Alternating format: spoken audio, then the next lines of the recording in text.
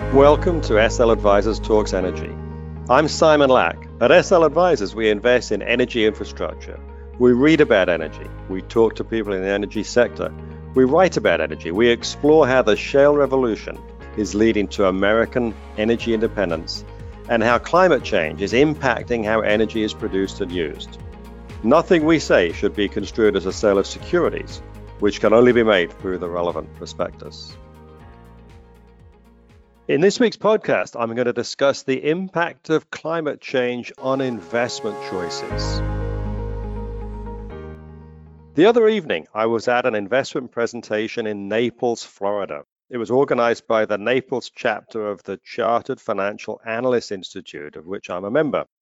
Florida residents from high-tax states in the Northeast, like New York, New Jersey, and Connecticut, are intimately familiar with the challenges of changing your tax domicile.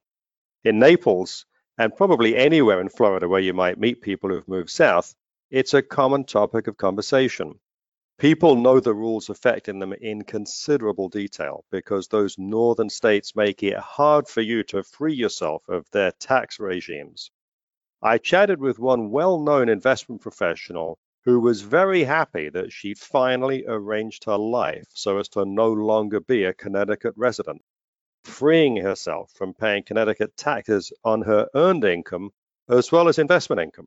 She told me how she looked at her 1099 from last year with the portion going in taxes to Connecticut and felt very happy that it wouldn't be happening anymore. That's what these high tax liberal states are doing, is motivating their residents to leave. As a New Jersey resident myself, for now anyway, I totally understand how she feels. When I'm at investment meetings like this, I usually ask investors if they're worried about climate change. As energy investors ourselves, we think about it a great deal. Jim Cramer recently said fossil fuels were finished, that they're the new tobacco. Investors are certainly shunning energy stocks in recent years, but how much of that is due to climate change versus poor operating results caused by overinvestment and weak oil and gas prices? Because even though we read every day how fossil fuels are on the way out, the world keeps producing and consuming more every year. Anyway, in my unscientific survey of investors at this event, the subject of climate change and investing caused people to stop and think. Investors I spoke with aren't giving it much consideration in choosing their investments.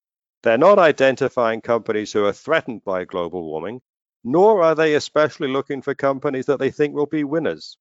Energy exposure was underweight among these investors, but that was mostly because it's been underperforming, and so it was really more of a momentum play than a long-term assessment.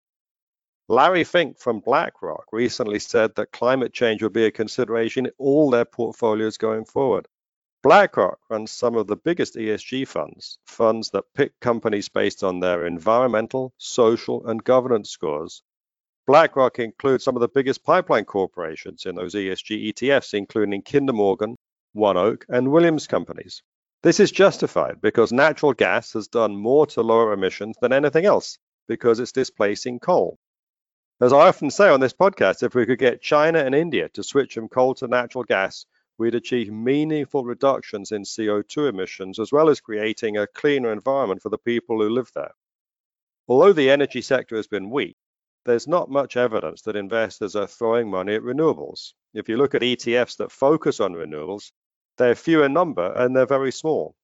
NextEra Energy has had great stock performance, probably in part because of its focus on wind, even though in America we still generate most of our electricity from fossil fuels. In fact, around 64% of our electricity comes from fossil fuels and only 17% comes from renewables. This is according to data from the US Energy Information Administration. So people I know who drive Teslas love their cars, especially the acceleration, but they're mostly running on fossil fuels.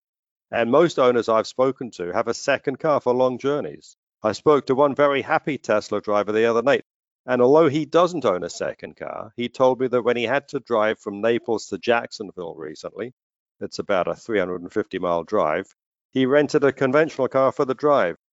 He thinks of his Tesla as a regional car, which I thought was a nice phrase. Anyway, my main point this week is that when it comes to climate change, there's not much evidence that investors are picking stocks with that in mind. They're avoiding energy mostly because of operating results, although TC Energy and Enbridge showed last year that if you produce free cash flow, investors will buy your stock. They were up 50 and 35% respectively last year. Other pipeline stocks in the American Energy Independence Index will be following the lead of these two big Canadians this year with improved free cash flow. You'll be hearing more from us on that topic in the weeks ahead. Thank you for listening to SL Advisors Talks Energy. To find more episodes like this one, go to our website, sl-advisors.com. There you can sign up for our blog, watch videos, and webinars. Follow us on iTunes and Spotify, and follow us on Twitter @SimonLabs.